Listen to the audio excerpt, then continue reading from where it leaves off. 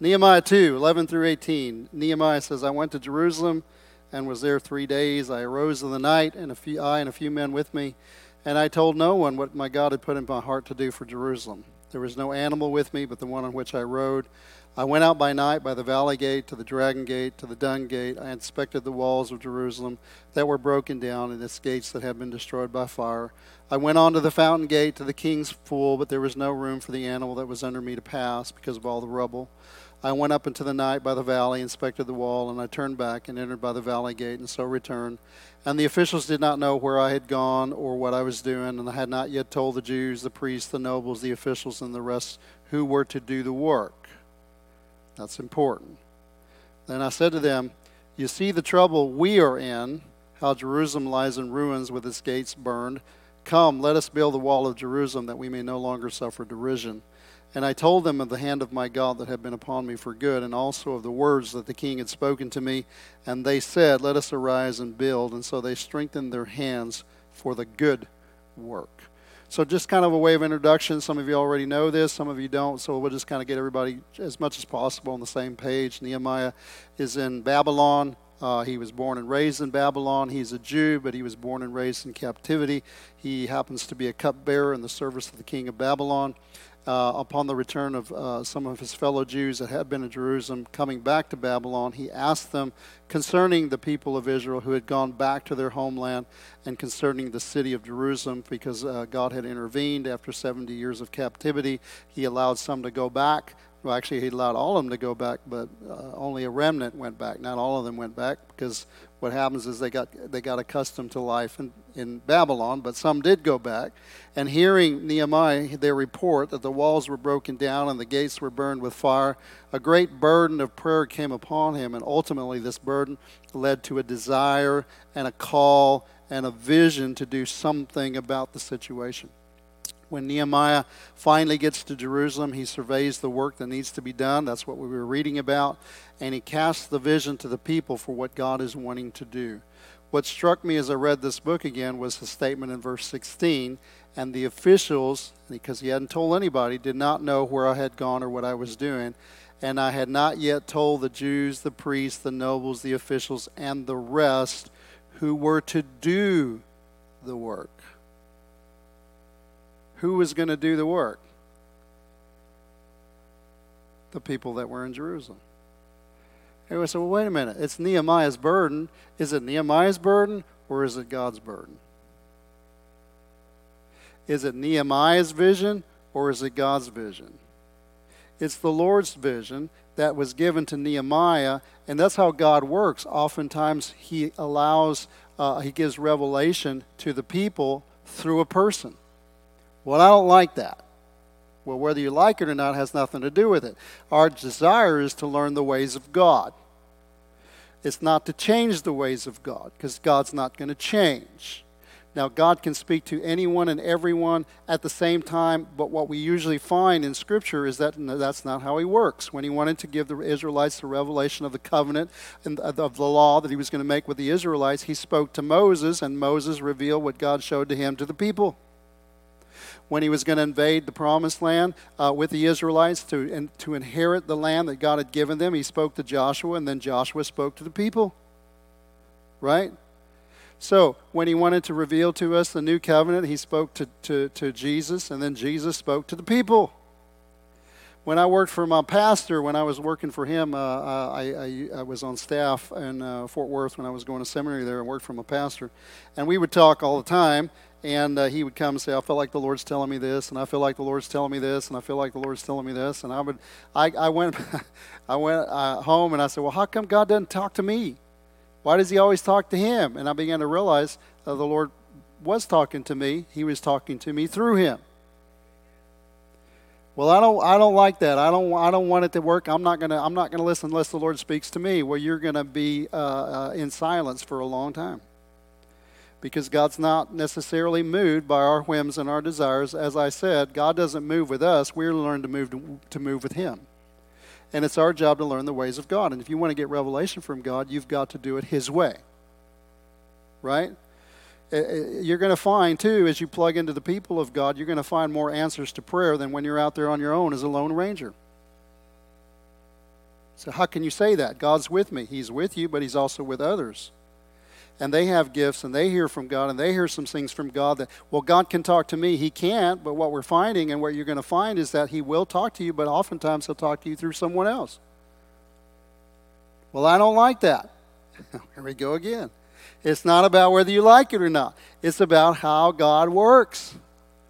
We want to hear from God. We want to grow in God. We've got to learn the ways of God. And when we learn the ways of God, it's kind of like God's underneath that cloud. Well, God's over here too, and I don't have to be under the cloud to get to be touched by God. Well, you're going to find, though, is that if you're not under the cloud, you won't receive what the people under the cloud will receive. So it's not my job to say, hey, God, I need to be, you need to come over here, because he's not going to do it. Right? Or, God, you can touch me without doing that. He can, but what you're going to find is that when you learn the ways of God and get under the cloud, you're going to get a lot more than if you were staying outside the cloud. All right. Anyway, when Nehemiah first arrives in Jerusalem, he looks at the work and he said to them, he tells them what the burden of the Lord is. Nehemiah knew that for God's will to be accomplished, the people themselves would have to rise up and do the work. It's something that we today can and should take note of, and it's what we want to seek to learn a little bit more about and see how it applies to us. First point we want to look at is the call to work. They were called to work. Matthew 5:14 and 16, Jesus said, "You are the light of the world. A city set on a hill cannot be hidden, nor do people light a lamp and put it under a basket, but on a stand, and it gives light to all in the house. In the same way, let your light shine before others, so that they may see your flame." Is that what it says? So that they may see, your good works. Can you say with me? Works. And by the way, it's not singular, it is plural. And give glory to your Father who is in heaven. Many professing Christians erroneously think that they are true believers just because they believe in Jesus. Yet they show little evidence, if any, of genuine faith. For much of the Christian world, faith is a noun. It is something we believe. But to the Lord, faith is an action word. It is the way we live and what we do. In our easy believism world of modern Christianity, we really need to ponder the words of James when he says to us in James 1 and 22, "But be doers of the word and not hearers only, deceiving yourselves." Not deceiving anybody else, you're deceiving yourselves. I like the way somebody put it. Is that we live in a world where if we give mental assent to something, we say that we agree with it or we believe it. But that's not the biblical understanding of faith. Biblical understanding of faith is having a knowledge of something and then applying that knowledge to your life. It's not understanding until you do it. We think understanding is when we hear it and we can check it off in our mind, we can quote the fact, but it's not understanding biblically until you are doer of the word. Jesus said, "Whoever hears these words of mine and does them, I will liken to a man who built his house on the rock." The one who hears my word and doesn't do them, I will liken to a man that builds his house upon the sand. So what's the key there? It's hearing and doing, right? James 2:14, "What good is it, my brothers, if someone says he has faith but does not have works? Can faith save him?" And a lot of people will say, well, wait a minute, that's talking about your character. You should be developing fruit. Yes, you're right, but it also is talking about your works, because it says in that same chapter, what good is it if you see somebody that's cold and in need, and you say to them, "I'm going to pray for you," but you don't do anything for them? Right? So it's not just talking about your character, it's talking about your works. Right? Now, many people may say that they love God, many people may say that they love you, but the proof is in their attitudes and actions. John made it very clear with these words in 1 John 3:18, "Little children, let us not love in word or talk, but in deed and in truth." What's he talking about? Action, what we do. Right? So we looked at we're called to work. Now let's look at the workers. And we're going to start always with Jesus. Did you know that Jesus worked? Well, yeah, he was a carpenter. He was a carpenter for 30 years. But then he was in ministry, full-time ministry for 3 years. And whether you think so or not, is work. Right? It may not be the same type of work, but it's work. Jesus worked. John 5:17, he himself says, but Jesus answered them, my Father is working until now, and I am working. Matthew 16:18, and I tell you, you are Peter, and on this rock Jesus said, I will build my church. Building is working, right?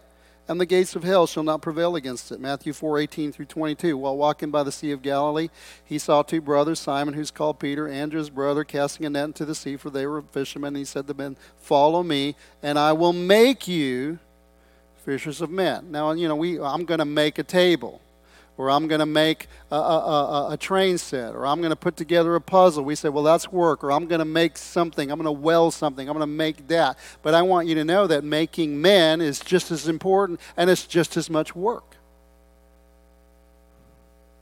Maybe even more, because a pipe doesn't say, stop that. Leave me alone. Don't mess with me. If you're a welder, a pipe is just there, and you got to join the two things together. But try working with people, right? They're always willing until they hurt, or they're always willing until it costs them something that they don't want to give. And Jesus had some work to do, and so he was calling them. He said, "You've been fishers of fish, but I'm going to make you fishers of men." Matthew 16:24, Jesus told his disciples, if anyone would come after me, let him deny himself, take up his cross, and follow me. What I'm saying is that the job that he had, the work he was doing, was to bring the kingdom of God into manifestation. He was going to a cross, but he was also calling people to become his disciples and to take up the mantle that he had himself. Amen? He had a work to do. So Jesus worked, and then the apostles worked. All of us can agree on this because, this is all in the Bible. The apostles' work. We know that the building of the church didn't stop when Jesus ascended to heaven. It continued through the disciples whom he called apostles. John 14:12-18. Truly, truly, I say to you, whoever believes in me will also do the works that I do, and greater works than these will he do, because I'm going to the Father. Whatever you ask in my name, this I will do, that the Father may be glorified in the Son. If you ask me anything in my name, I will do it. If you love me, you will keep my commandments. And I will ask the Father, and he will give you another helper to be with you forever, even the Spirit of truth, whom the world cannot receive, because it neither sees him nor knows him. You know him, for he dwells with you and will be in you. I will not leave you as orphans. I will come to you. Now, I purposely read farther in that passage because I want to put that here in a minute. It's going to come together. Then we know in Matthew 28:19-20, he said, go therefore, and he's talking to the apostles and the disciples, go therefore and make disciples of all nations, baptizing them in the name of the Father and the Son and the Holy Spirit, teaching them to observe all that I've commanded you, and behold, I'm with you always, even to the end of the age. So they're to go and make disciples. They're going to do the works that Jesus did. That's why he sent the Holy Spirit. And then he says in Acts 1:8, but you will receive power when the Holy Spirit has come upon you, and you will be my witnesses in Jerusalem, Judea, Samaria, and to the end of the earth. That was their work, to preach the word of God and to pray. In Acts chapter 6. Their ministry, their service, how they worked was to be in the word and in prayer. They not only studied the word, they proclaimed the word, they led people to God, they did the work of God. The same work that Jesus did, that's what they did. So what did the first disciples do with the commission and the empowerment from on high they were given? As you read through the book of Acts, you find they took the commands of Jesus to heart, and they set about to do the work that Jesus had commissioned them to do. Acts 2:40-47, and with many other words he bore witness and continued to exhort them, saying Peter is preaching to the crowd, and so Peter's doing the work. Save yourselves from this crooked generation. So those who received his word, he's doing the work, he's preaching, were baptized, and there were added that day about 3,000 souls. And then it continues. And they devoted themselves to the apostles' teaching. So what are the apostles doing? Teaching, right? Daily. From house to house is what the Bible says, and to the fellowship, to the breaking of bread, and to prayers, and awe came upon every soul, and many wonders and signs were being done through the apostles. What were they doing? The works, Jesus said, the works that I do, Greater works than these shall you do, right? And all who believed were together, had all things in common, and they were selling their possessions and belongings and distributing the proceeds to all as any had need. And day by day, attending the temple together, breaking bread in their homes, they received their food with glad and generous hearts, praising God and having favor with all the people. And the Lord added to their number day by day those who were being saved, right? Now you might say to yourself, well, that was for them, but not for us. Well, that brings me to my third mini point under this, is that we are to work. Turn to somebody and say, I think he's talking to you. I know he's not talking to me. I saw him look at you. Mark 16, 15 through 18, just in case you think, well, the command was given to the apostles, it wasn't given to us. Well, let's go back. Okay, Mark 16, 15 through 18 is another, what we call the Great Commission.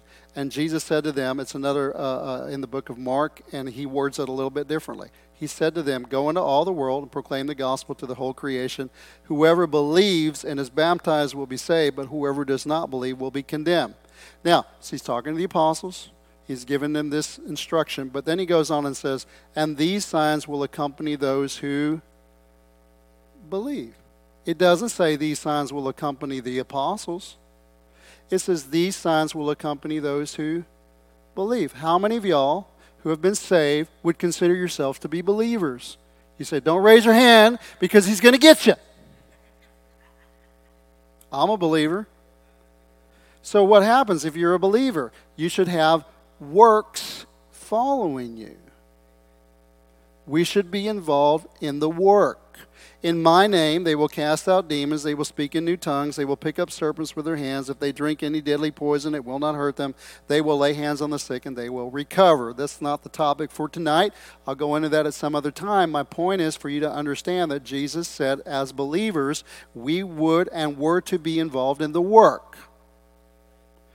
Here we find that the Holy Spirit empowerment to be his witnesses was not just for the apostles, but for all those whom the Lord our God will call. Remember the sermon that Peter preached in Acts 2:38 through 39. He said to them, repent and be baptized, every one of you, in the name of Jesus Christ for the forgiveness of your sins, and you will receive the gift of the Holy Spirit. He was in Jerusalem. It was the day of Pentecost. He was preaching to the crowd that was there.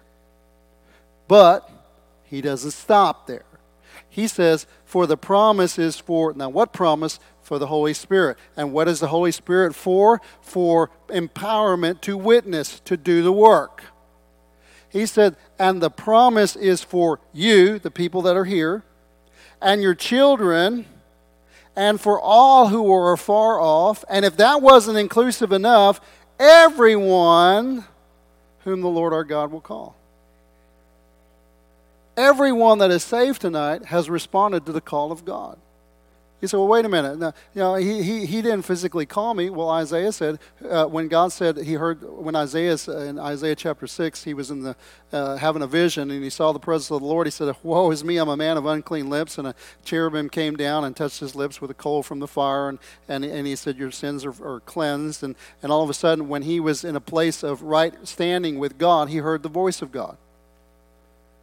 And he didn't hear, Isaiah, will you go for me? He said, whom will go for me, and whom will I send? And Isaiah said, here am I, send me. Then see, at that particular point, it was Isaiah that was hearing, but I believe that anybody that was hearing at that time could have said, here am I, send me. Then the Bible says, whoever calls on the name of the Lord shall be saved. Right? How many of us would consider ourselves a whoever? You must, no, I'm a whatever. Well, I don't know about you, but I'm a whoever. Whoever calls on the name of the Lord shall be saved. Well, why would I call on the name of the Lord? Because I've heard the report of God. Romans 10, 14, and 15. How will they call on him in whom they have not believed? How are they to believe in him in whom they have not heard? And how are they here without someone preaching? And how are they to preach unless they are sent? As it is written, how beautiful are the feet of those who preach the good news. Now, unless you say to yourself, wait. I'm not a preacher. That's the job of a preacher. That verse doesn't say the believer. That verse says the preacher. Well, let's read it in a different translation to get the meaning behind the scripture. In the New Living Translation, they translate it this way. But how can they call on him to save them unless they believe in him? And how can they believe in him if they have not heard about him? And how can they hear about him unless someone tells them? Now, you may not be preachers, but I've been around some of you. Some of y'all can talk. I said, you're telling me something right there. And y'all are tellers. When you talk and communicate, you are telling, right? You're not preaching, you are speaking, you are telling, you are communicating. That's the gist of that. Every one of us communicates. Every one of us can tell someone something. So what is our privilege? Is to be able to communicate the good news of Jesus Christ by talking to those that I will never get an opportunity to talk to. I don't work in the plants. You work in the plants. How am I going to reach them? Well, I'll invite them to church. Great. Invite them to church, but there's probably 80% of the people, 90% of the people that you invite aren't going to come to church. Well, how are they going to hear the gospel unless somebody preaches to them? Well, they won't hear the gospel if somebody preaches to them, if you're expecting for them to come and hear me, but they can hear the gospel if somebody talks to them, and they can get that from you. Are you understanding what I'm saying?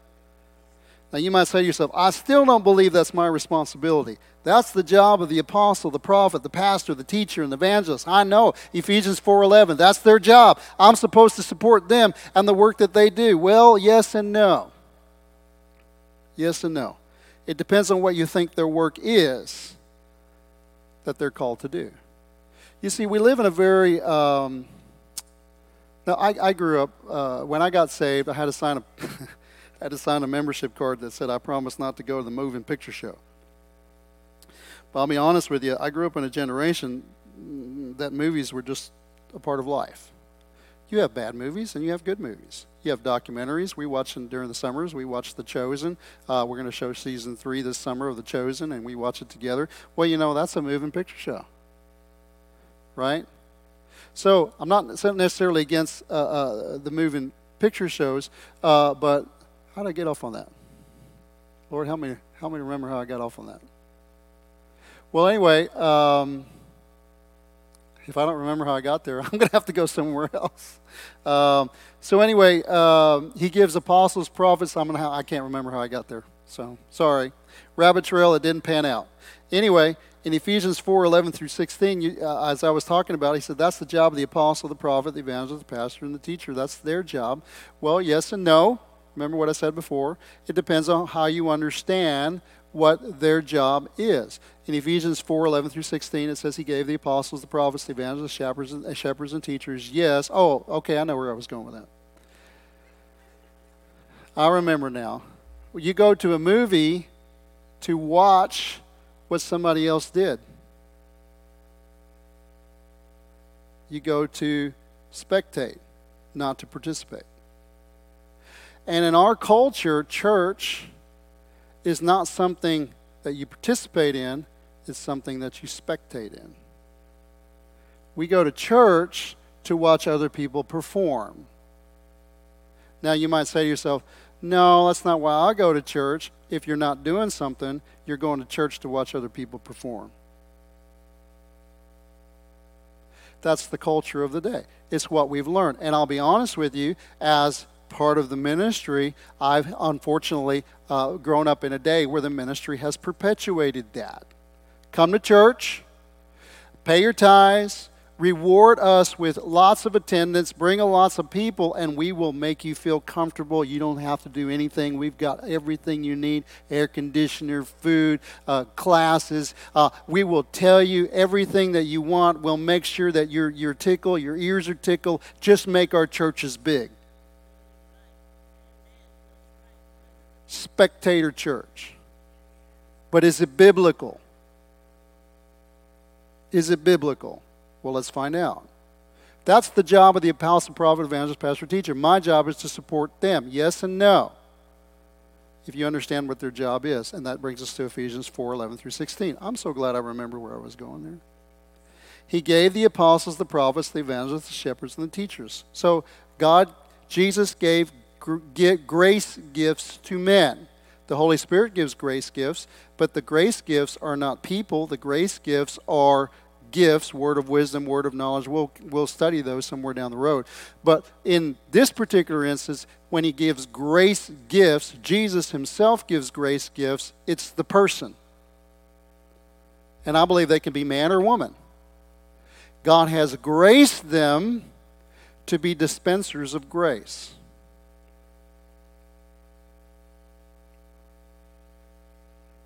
I like what somebody said. Okay, so grace is what they all give away. But what they give away, what you receive, depends on the grace or the vessel that it's coming through. Sometimes I go to Luby's, and I went to Luby's with Lee the other day, and Lee was working the Coke machine. You know, everybody kind of knows. Not too many people have those anymore. But you have the Coke machine, and you go to the Coke machine. You know, basically what you're getting is carbonated water. It's the same. Every one is carbonated water. But if you go to the Coke, it's flavored as Coke carbonated water, but it's carbonated water, but it tastes like Coke. If you go to Sprite, it's carbonated water, but it has a different flavor. Right? If you go to the orange drink, it's carbonated water, but it's flavored orange. Okay, my point is, Chris Vallen did a great job explaining this. I'm borrowing it from him. He did a just awesome job. My point is that it's all carbonated water. It's all grace. What is grace? Grace, a lot of people, the definition they have of grace is receiving something I didn't deserve. It is that, but it's much more than that. Grace is the empowerment of God. It's the empowerment of God to do whatever He's called you to do and to be whatever He's called you to be. So that grace is going to be given to the body through dispensers of grace, and those dispensers are apostles, prophets, evangelists, pastors, and teachers. Am I making sense to you? Right? Now you can have false prophets, and that's Diet Coke. No, just kidding. Well, anyway. So what do the apostles, prophets, evangelists, pastors, and teachers do? They dispense grace. What is grace? The empowerment of God. Why do you need the empowerment to do nothing? God doesn't empower His people to do nothing. God empowers His people to do something. Thank you, whoever said that. I appreciate that. One person agrees with me. Everybody else, I'm going to wait and see where you're going. He gave apostles, prophets, evangelists, pastors, and teachers to what? Shepherds and teachers to equip the saints. To empower the saints. So in our little context, I'm a fivefold minister, right? What is my job? Is my job to entertain you? Am I supposed to be like Maximus on the Gladiator? Are you entertained? Is that my job? No. According to the text, what's my job? To equip the saints. Now, I'm a saint too. I'm part of the saints, but I also have a grace gift to equip the body. What do I equip the body with? Grace. Who are the saints? If you're part of the saints of God, raise your hand. If you're not, then we're going to have somebody check it out because we need to get you saved so you can be part of the saints of God. All right? So, if we're going to do it in our little context, it's much broader than this, but in our little context, what's my job? To equip you. What do I equip you with? With the grace that God has given me.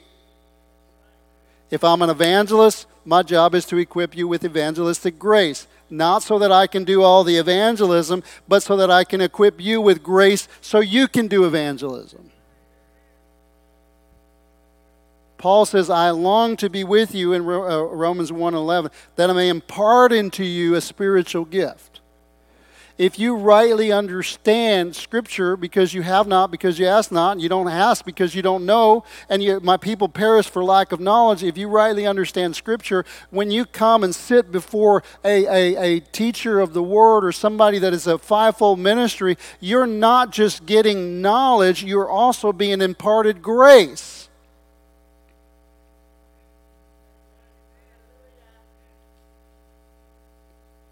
To do what? To equip the saints. And if you read this in the Greek, which I know you don't understand Greek, but you understand diagramming sentences. So I'm gonna make this plain for you. To equip the saints. Who are we equipping? Who are the saints? We are. So this side knows they're the saints. This side's still thinking about it. Who's the saints? We're equipping the saints to do the work of the ministry. Who does the work of the ministry? How does the saints get equipped to do the work of the ministry? Through the grace gifts. Who equip the saints to do the work of the ministry. So the apostle, prophet, evangelist, pastor, teacher, they equip the saints, and the saints are supposed to do the work of the ministry. But it's not finished yet. Part 2. The saints are supposed to do the work of the ministry, and if you understand Greek, it says the saints are supposed to build up the body. No, that's the pastor's job. That's the staff's job. Not if you understand this passage. What this passage is teaching is that the fivefold ministers are given to the body to equip the body to become all that God intended them to be. And what they're called to do is they're called to work. What kind of work do they do? They're supposed to do the work of the ministry. Ministry means serve. When you're working at the doors, you're serving. When you're telling people about the Lord, you're serving. You got a business, you're serving. We're supposed to serve the body, serve people, serve our culture, serve. We're supposed to do the works of the ministry, and we're supposed to build up the body of Christ. Right? So there's not supposed to be one pastor. Should be, how many people we got here? 30? There should be 30 pastors. We live in a very immature world where people get mad because the senior pastor didn't call them. Now, I'll ask them, did you get calls from the body? Oh, yeah, I got 5, 6, 7, 8, 9 calls, but you're mad because the senior pastor didn't call you? You're being pastored. You're being pastored by the body. In my sense, in my world, that's a healthy church. An unhealthy church, whereas we're not being pastored unless the senior pastor calls me. Did you get prayed for? Yeah, 5 people called me. 3 people came by, and they prayed for me, but the pastor didn't come.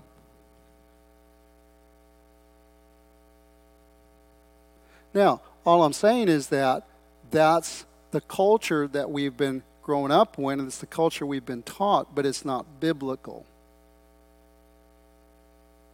Biblical is to equip the body to do the works that Jesus did. Tell people about the gospel, heal the sick, raise the dead, cleanse the lepers, cast out devils, love people, build them up, do the work of the ministry. How do we get off on this? Remember, Nehemiah said he had not yet told them about the work that they were going to do. All right, let me pull in another text to reinforce this point. Luke 4:18 and 19. Everybody can quote this scripture, or everybody's heard this scripture in some way. Jesus said, "The Spirit of the Lord is upon me, because He's anointed me to proclaim good news to the poor. He sent me to proclaim liberty to the captives, recovery of sight to the blind, set at liberty those who are oppressed, to proclaim the acceptable year of the Lord's favor." Ooh, that's awesome. Great. You may not know that this comes from Isaiah 61.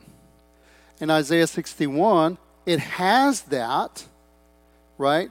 And it also says, "At the day of vengeance of our God." And then it goes on in verse 3 through 4, "to grant to those who mourn in Zion, to give them a beautiful headdress instead of ashes, the oil of gladness instead of mourning, the garment of praise instead of a faint spirit, that they may be called oaks of righteousness, the planting of the Lord, that He may be glorified." So what's happening here? Jesus shows up. Blessed are the poor, for theirs is the kingdom of heaven. So what are we talking about? People who are mourning need something, and Jesus has an anointing to set them free, to set the captives free. Those that have a faint spirit, those that are in mourning, those that are blind, those that are captive, those that are oppressed. Jesus comes to set them free. The anointing He carries is to set them free. Great. That's what you said. What's the point? Here's my point.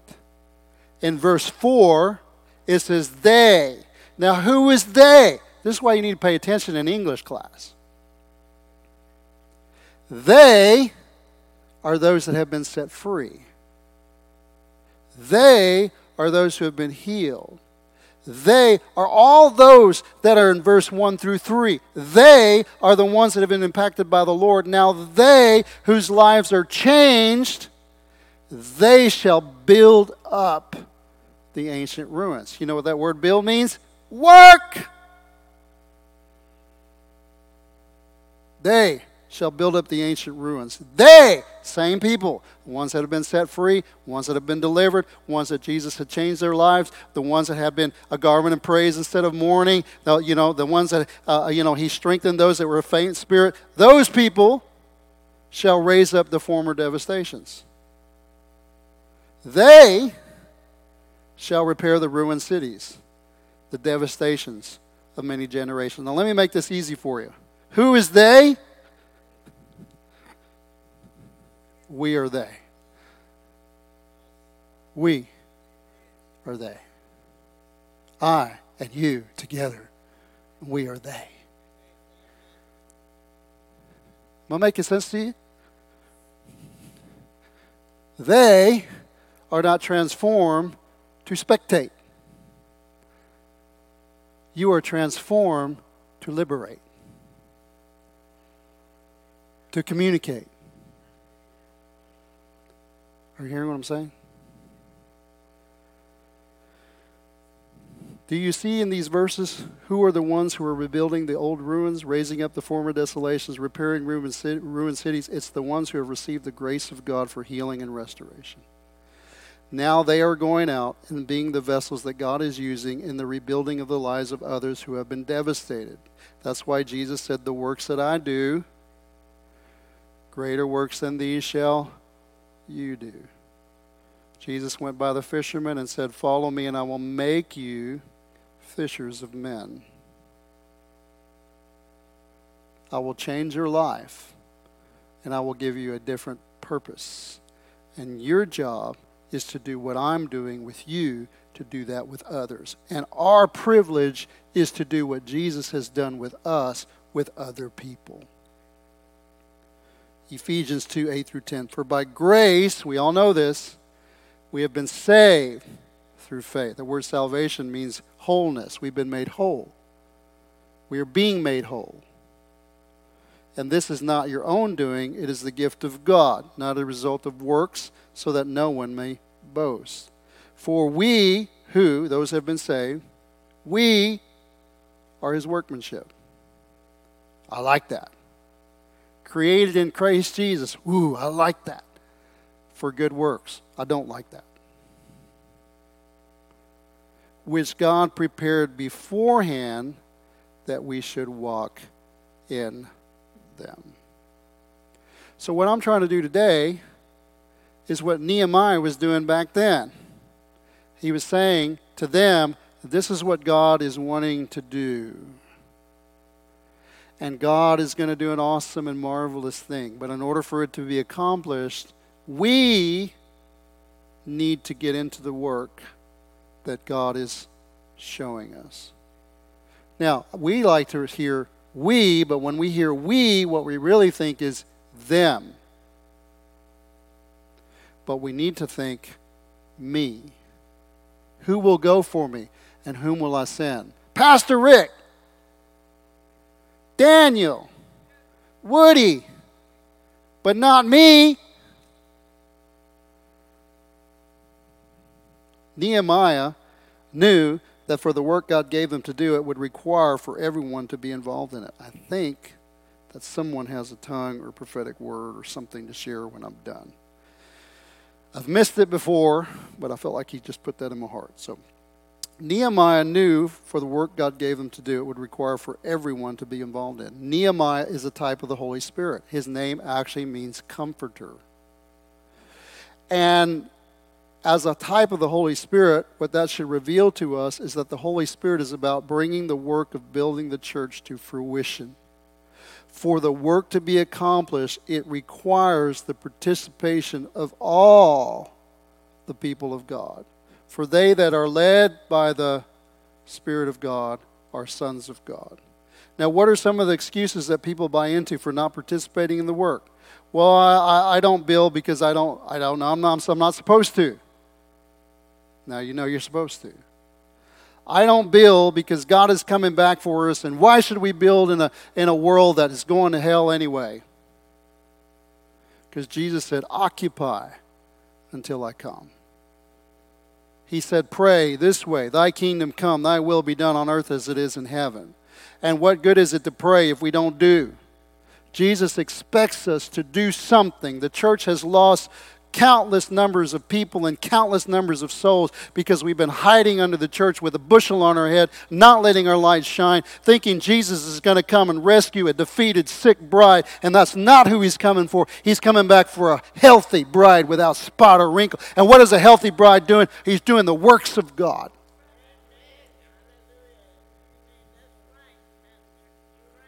Why don't I build? I don't build because I'm comfortable with the way things are where I don't have to do anything.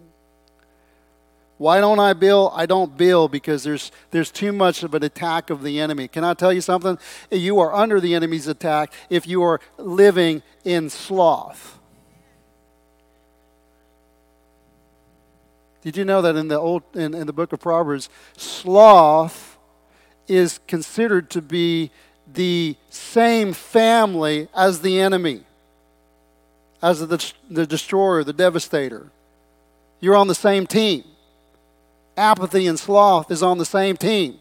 Not doing anything is apathy and sloth. That's what it means. I don't build because the enemy prevents us. Well, he tries to prevent everybody. Paul says, I wanted to come to you again and again, but the enemy hindered us. But you know what Paul said? Again and again. And again and again. That's Freeport. Again and again. I don't build because it'll cost me. You're right, it'll cost you. It'll cost you everything. But why wouldn't I want to give everything for the one who gave everything for me? He that would come after me must deny himself, take up his cross, and follow after me. If I catch a glimpse of the Lord and who he is and what he's done for me, and I hear his voice saying, whom will go for me, whom will I send? How can I not say, here am I, Lord, send me? What little thing I can do, if I can do something that brings joy and glory to your name, then here am I, send me. No more excuses. It's time to put our hands to the plow and get to work and keep working until the work is completed. For Nehemiah, it was until the walls were built. For us, it's until we see the kingdom manifest in the world around us. Luke 9:62, Jesus said to him, no one who puts his hand to the plow and looks back is fit for the kingdom of God. What that means is you start working and then you quit.